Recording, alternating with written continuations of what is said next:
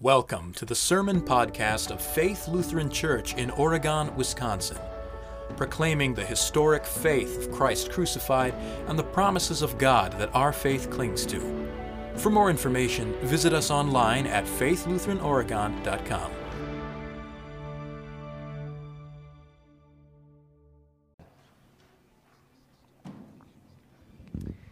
We confess in the Apostles' Creed that Jesus Christ is my Lord, who has redeemed me, a lost and condemned creature, purchased and won me from all sins, from death, and from the power of the devil, not with gold or silver, but with his holy, precious blood and his innocent suffering and death.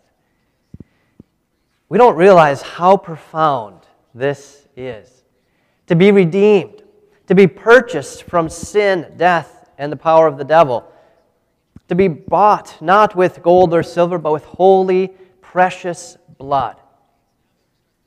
And we might think, well, of course, this is how we are saved. We know this, it's by the cross. For us, the cross has become so ubiquitous that we don't even think of it. The cross has become an article of clothing. Movie stars whose lives give no evidence that Christ, their lives have nothing to do with Christ, they wear the cross as a necklace. The cross is in our homes, on our walls. We see it in graveyards. We see it on roadsides, on billboards, on bumper stickers. The cross becomes something we take for granted when we see it all the time. And because when we see it, do we ever think why the cross was necessary and why the cost of our sins was holy, precious blood? Our epistle lesson from Hebrews explains why. But when Christ appeared as the high priest of the good things that were coming, he went through the greater and more complete tent, which was not made by human hands. He entered once into the most holy place and obtained eternal redemption, not by the blood of goats and calves, but by his own blood. The book of Hebrews explains the Levitical or priestly, churchly, ecclesiastical ceremonies in the Old Testament and how they all find their fulfillment in Jesus. The verses leading up to our text, the 10 verses leading up to our text, explain the furnishings of the tabernacle, the movable tent, the earthly sanctuary built with hands that served as the temple for the Israelites in the wilderness. It had two rooms, the holy place with a golden lampstand and a table with the bread of the presence. And beyond the holy place was a second room, the most holy place, or the Holy of Holies. And in this room, there was a golden censer used for incense, and the Ark of the Covenant. Inside the Ark of the Covenant was an urn holding some manna that God had fed the Israelites with in the wilderness. It held Aaron's staff that had budded. And finally, it held the 2 stone tablets of the covenant on which God had written the 10 commandments.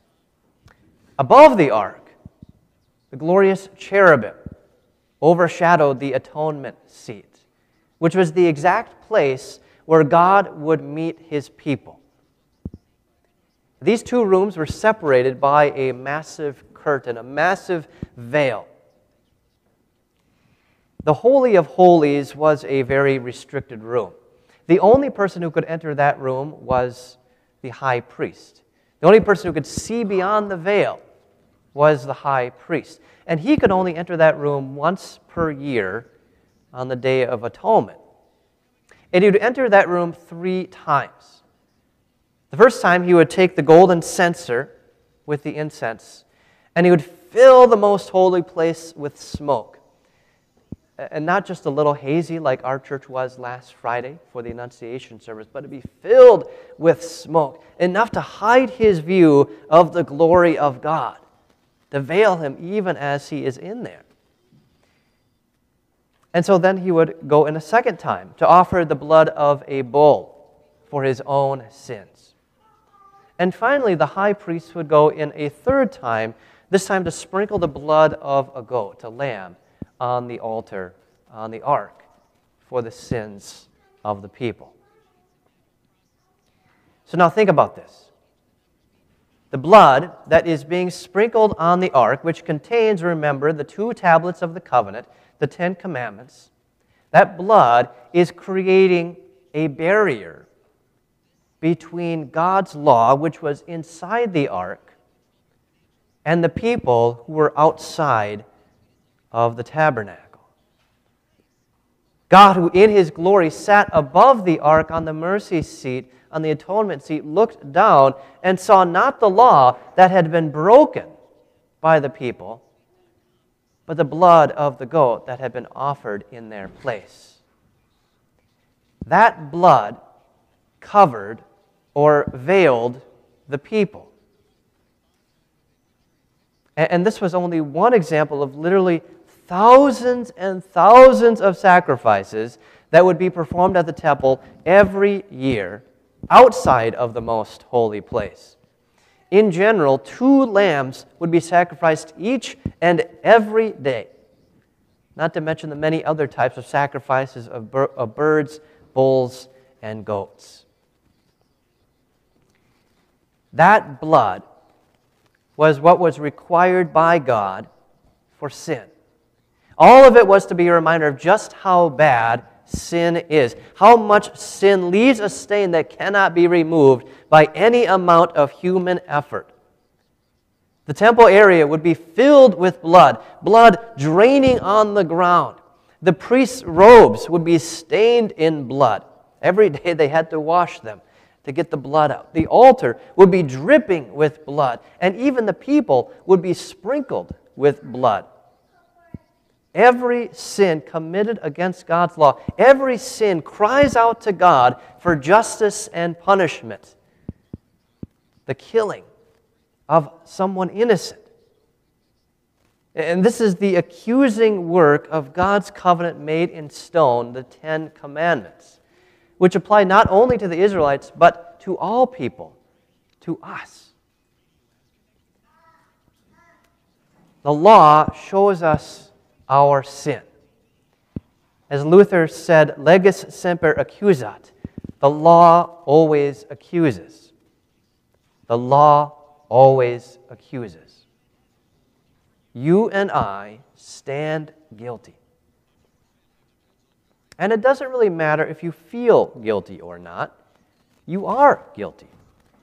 You and I have sinned and transgressed each and every single one of God's commands. For as many sacrifices as were being offered in the temple, and then some. If you aren't concerned about your sins, well then that's just one more sin you can add onto your slate, to your record. When a convicted criminal feels no guilt or remorse over the sins that of which he is guilty, it is good and right for the punishment to be harsher. But when the high priest each year offered the sacrifice on the Day of Atonement, and all the other sacrifices each and every day, those sacrifices were visible sermons. Sermons of law and gospel. They preached to God's people not just that they were sinners, not just the law that showed them their sin, but that God was also accepting the death of another in their place. But the problem was that this blood, even with the incredible amount that was being shed and offered, was never enough. It was never enough. Each and every year, the process would repeat. The priest would go into the most holy place again and do the same sacrifices over and over and over and over. The writer to the Hebrews explains that all these things were merely a picture or a shadow, he says, of the things to come, the good things to come. It was as if God's plan to save the world, the means by which God would save the world was veiled. It could be dimly seen as through a veil. You could make out the outline, the shadow, but not fully. Even the temple itself, as grand as it was merely a picture, a shadow of something greater, something more real. So now that brings us to our text. Notice it begins, "But when Christ appeared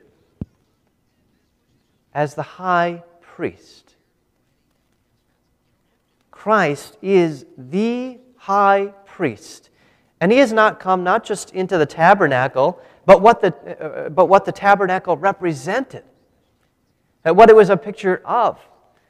When God told Moses to construct the movable tabernacle and all the furnishings in it, it was meant to be a copy of what was actually going on in the courtroom of heaven. The earthly tabernacle was the copy. But now Jesus, the great high priest, is going into the real thing, into the heavenly courtroom, into that reality. And when does he do this? He does it as he is lifted up for all the world to see. He does it as his hands and feet are being nailed to the altar of the cross. He offers up his blood for our sins, not the blood of goats and bulls, but his own holy, precious blood. It is on Good Friday that the veil is lifted. Christ has appeared as the great high priest. And God's entire plan of salvation, what the tabernacle prefigured, what the sacrifices were meant to point to, and what even the office of the priest, the high priest, was meant to do, is fulfilled completely in the death of Jesus on the cross. In fact, the moment Jesus dies, he cries out, "It is finished." And at that moment, as Jesus dies as the once-for-all sacrifice, atonement for the people, the Lamb of God who takes away the sin of the world, the curtain, the veil of the tabernacle is ripped in two from top to bottom. The veil that had previously separated the Israelites from God is gone, ripped open. There is no separation. Rather, there is complete atonement. Atonement meaning that we are at one with God. So now when the Father looks for a record of your sin, he doesn't see it. Instead, there is a new veil, an eternal veil over your sin. Your sin has been veiled, it's been covered completely by the blood of Jesus that you receive in holy baptism. As Hebrews says, this Jesus has done once for all. By entering into the most holy place, he has obtained eternal redemption. Eternal redemption. In my home, we have the benefit of looking forward to Sunday morning and talking about things in advance that we're going to see and hear.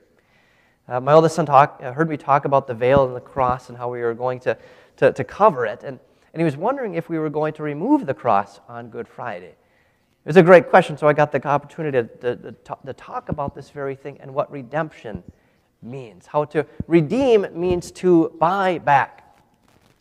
And he goes, like we buy shoes or toys. Well, yeah, exactly, except the price for our sin was a lot higher than shoes. Jesus bought us back not with money, not with gold or silver, but with his holy, precious blood. As Christ's blood drains from him, he restores to us a promised eternal inheritance. God the Father accepts Christ's innocent death on my behalf. And so you and I are declared not guilty. We have been redeemed, bought back. And notice how fully Hebrews says. Hebrews says Christ's blood cleanses our consciences from dead works. Not just sin. We know we're cleansed from sin. We know we're bought back, we're redeemed from sin. But we are cleansed from dead works. We know that our sins separate us from God, but we also think the opposite is true. We think that God is pleased with us because of our works, that our works bring us closer to God. But this is not true. They are nothing but dead works. Only the blood of Christ can cleanse us from even our good works, which are nothing but dead works. And the blood of Christ has cleansed us. And not only that, but allows us to serve, as Hebrews says, the living God. The living God. Jesus, who is I am. Greater than Abraham, greater than the prophets, He is God eternal. And through His death, we, like Abraham, who Jesus said rejoiced to see his day, Jesus' day, and saw it and was glad because of the resurrection, we too receive life from death. The altar of the cross, upon which God died, is the very instrument that gives me eternal life.